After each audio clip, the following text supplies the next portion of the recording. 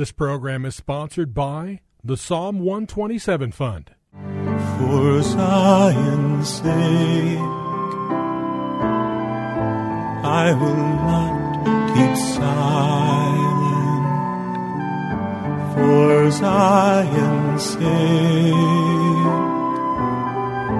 I'll not hold my peace. Welcome to For Zion's Sake. Isaiah 62:1 is taken directly out of the Hebrew Scriptures when the prophet Isaiah declared, "For Zion's sake I will not keep silent, and for Jerusalem's sake I will not keep quiet, until her righteousness goes forth like brightness, and her salvation like a torch that is burning." Your hosts for the program are Shelley and June Volk, Jewish believers burdened to see Jew and Gentile become one. Believers strengthened in their faith, and for their Jewish kinsmen to come to the saving knowledge of Jesus as the Messiah, the Son of God. Bless the Lord. Good afternoon to you, and welcome to For Zion's Sake. Thank you for joining us. We're the Volks. My name is Shelley. And my name is June. Hi, everyone. It's good to be with you as we start another week of broadcasting. And Junie, this is the week of Thanksgiving, so we already have a theme for this week, and that is Thanksgiving. We're going to talk about the Feast of Thanksgiving and the significance of Thanksgiving in the Holy Scriptures, both in the Old Testament and in the New Testament. And the day and its precepts. And the day and its precepts. And of course, historically speaking. Really. And we encourage you to read about the history of Thanksgiving, because we know the first Thanksgiving was held in the early autumn of 1621 at Plymouth in Massachusetts. And the pilgrims who had survived harsh conditions celebrated with what they called a harvest festival. And the feast lasted for a number of days, and the tradition was repeated at harvest time in the following years. The event was not originally called Thanksgiving, and this is important, because to the pilgrims, Thanksgiving was a spiritual event. Yes, Shelley, and they met with the Indians, right, who, to them, when they first came to the New World, which was America today, the Indians were their enemies, but God brought them together, and God caused their crops to grow, and the precept of their getting together was to give thanks to the Lord for bringing the rain and the sun and joining them together with the Indians, that the two would be friends and help each other. Really. So they celebrated the harvest time, but they also wanted a spiritual input. So the first recorded day of Thanksgiving was held in 1623 to respond to the rainfall and their crops. And it's interesting, Junie, that what was that combination, I should say, is now known as Thanksgiving Day. And in 1863, President Abraham Lincoln made it into an official holiday. And, I think it's important, Shelley, for the listeners and for you and I to know precepts. In the beginning, God. Okay. And if God wasn't in the beginning, that we should eliminate it from our life. But if God was in the beginning of an event, a relationship, a business, a church, a synagogue, we need to remember and honor the Lord always. Always.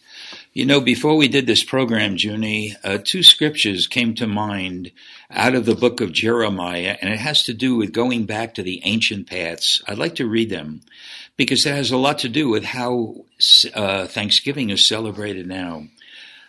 Jeremiah 18:15, "My people have forgotten me. They burn incense to worthless gods, and they have stumbled from their ways, from the ancient paths to walk in bypaths and not on a highway." In Jeremiah 6:16, we read these words, "Stand by the ways and see and ask for the ancient paths, where the good way is, and walk in it, and you shall find rest for your souls." So we need to see that we have to go back to the origin of things, Junie. Yeah? I just wanted to say what struck me when you read those two scriptures was the ancient path, not on the highway, but to go to the new way, or? Well, they went off the highway and they went onto the byway. Exactly. And that's what struck me, Shelley, because Yeshua made a pathway for us to heaven, and how we should walk on the earth when we know him is on the path that he set before us to follow him in his ways. And it would remind us for Thanksgiving Day to remember the Lord and to remember to thank him if we went on a byway or off the path, that he's still with us. Thank you, Lord. He still loves us, and he desires for us to find the way, who he is. And he's looking for us to be on the highway. Yes. There's a higher road, right? So Thanksgiving Day started out as a spiritual day in which we should take time and thank God, from whom all blessings come.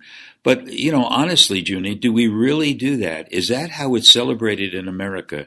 It's wonderful. It's joyous that family and friends can gather together. They have a scrumptious meal. They probably watch a football game. That's become part of the Thanksgiving Day feast. And they enjoy one another. But do we really express thanks to the Lord? We read in Psalm 35, verse 18, David wrote this, "I will give thee thanks in the great congregation." And when I read that, Junie, I said, if we could do that in the congregation, how about with our families on Thanksgiving Day? In the midst of the congregation, we should give thanks. What about in the small gatherings and homes on Thanksgiving? So can we suggest that you consider thanking and honoring God this Thanksgiving Day as you gather together and bringing back, can I say it this way, the ancient paths, the real purpose of this day? And rather than have Jesus as an afterthought on Thanksgiving Day and just be involved with a meal, we should really honor the Lord by thanking him on Thanksgiving Day, because who doesn't have a heart of thanksgiving for what the Lord has done in our lives? And imagine, Shelley, if we begin every day Hallelujah. of our life thanking the Lord for who he is, yes, what he's done, and what he's going to do, and remember him in everything that we think or do or feel. Really. Are we reflecting? Thank you, Lord. His life. Amen. So every day should really be Thanksgiving, a Thanksgiving Day. So, giving thanks. Giving thanks. Amen. We're covered on all sides. So giving thanks to the Lord needs to become a way of life. It's an expression of gratitude to our God, who sent Jesus, his son, to die for each of us so that we could be reconciled with God. And as we'll see through many scriptures, there's a dramatic link, Junie, between giving thanks and worship, prayer, and praise. So to begin with, if you have your Bibles, turn with us for a moment to really see the significance and how God sees Thanksgiving. Luke chapter 17, familiar verses. We're going to begin in verse 11. Luke 17:11. "And it came about while he was on the way to Jerusalem that he was passing between Samaria and Galilee. And as he entered a certain village, 10 leprous men who stood at a distance met him. And they raised their voices, saying, 'Jesus, Master, have mercy on us.' And when he saw them, he said to them, 'Go and show yourselves to the priests.' And this is incredible. And it came about that as they were going, they were healed. Now one of them, when he saw that he had been healed, turned back, glorifying God with a loud voice. And he fell on his face at his feet, giving thanks to him, and he was a Samaritan." Verse 17, "And Jesus answered and said, Were there not 10 cleansed? But the 9, where are they? Was no one found who turned back to give glory to God except the foreigner? And he said to him, Rise and go your way. Your faith has made you well." Junie, It's a very significant story, and it's interesting. Only the foreigner, the Samaritan, came back to thank Jesus. But I think what's significant... Go ahead. I think what I'd like to share, Shelley, is what does that mean for us today? The stranger, the Samaritan, well, the ecclesia, the church, are Jews and Gentiles coming together, recognizing Jesus as the Lord, the God of Israel. And when Jesus spoke this to the Samaritan, who was a stranger, perhaps the other 9 lepers were Jews, because why would a stranger go to the priest and show himself as being healed from leprosy?